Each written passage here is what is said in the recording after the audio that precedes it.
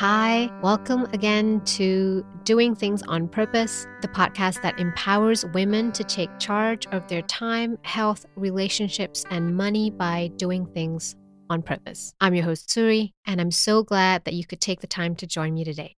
So, this week, I wanted to talk about contradiction that I've noticed when we start to ask ourselves the question, what do I really want? I suppose you could think about it as, what do I need to be happy? I ran a small survey in February asking some of you moms on my Facebook group to share what were the biggest issues that caused you the most frustration. What were the areas that you found you need the most support in? I only got a few responses, but I can say that the top issues that the moms who participated said they needed support in were parenting, career, and time management. Now, I want you to ask yourself, is this true for you in your life? Would you say the top things that you struggle with are parenting, your career, and time management as well? For me, definitely those are things that I have to constantly juggle. And then a pause there. I want you to listen to this second poll, which was run by Gretchen Rubin, who's a writer and podcaster as well. And she's a New York Times bestseller writer writing about the topic of happiness. One of her books is called The Happiness Project. And she asked her followers what they believed contributed most to their personal happiness. What do you think are the parts in your life that really brings that home? So the answer is 50% of people reported that it was their meaningful relationships, and 28% said it was their personal growth and learning, and 19% said it was the time they spent on relaxation, and listen to this, only 3% said that success in their career contributed to their happiness. So it's pretty crazy because we spend so much time worrying, right, about our career. It's a solid thing that we know is measurable. If we get paid a lot, we know that we're of value. And if we're performing, maybe we get a raise. And yet, only 3% measured their happiness from the success of their career. So it's not a one size fits all. Most of us would do well focusing more time on our relationships and our personal growth to the other parts that we normally spend our time focusing on, because that's the part that moves the needle the most. And the second part, which was the personal growth and learning, which is, I hope that's why you're listening to this podcast, or that's why, when you're browsing, sometimes for sure we're just trying to find entertainment. But on the other side, thinking about, what do I want to find out? What do I want to learn about?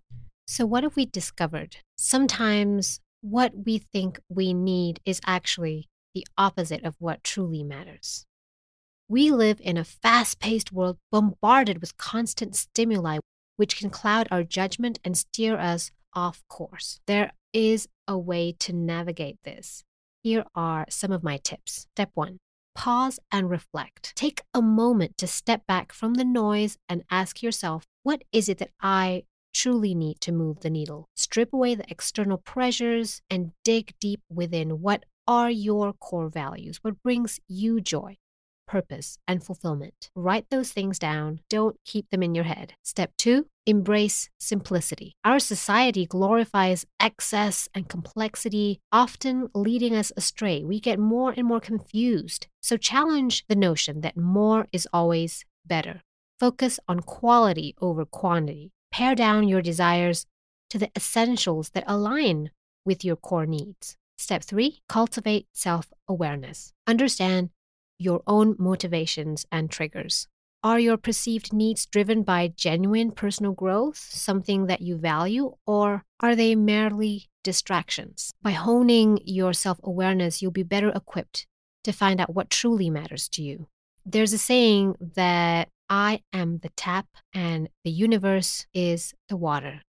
So don't be scared if you don't know what you need. Sometimes instead of pushing too hard, it's about letting go and just trusting that inside yourself, you already know what's the best for you. And you just need to be in a space that allows that tap to open for your true desires to come forth. And step 4 is the most important, I think, to prioritize progress over perfection, because it's easy to get caught up in the pursuit of an idealized vision and version of ourselves and our lives. But remember that it's progress that moves the needle, not unattainable perfection. So embrace the journey and celebrate every small win you have along the way. So let's recap. Step 1, pause and reflect about what your core values are and what brings you joy and purpose and fulfillment. Step 2, keep it simple. Focus on quality over quantity. Step 3, cultivate self-awareness. Whether it's journaling, meditating, try to not get in your own way. Open that tap to let inspiration flow. And step 4, prioritize progress over perfection.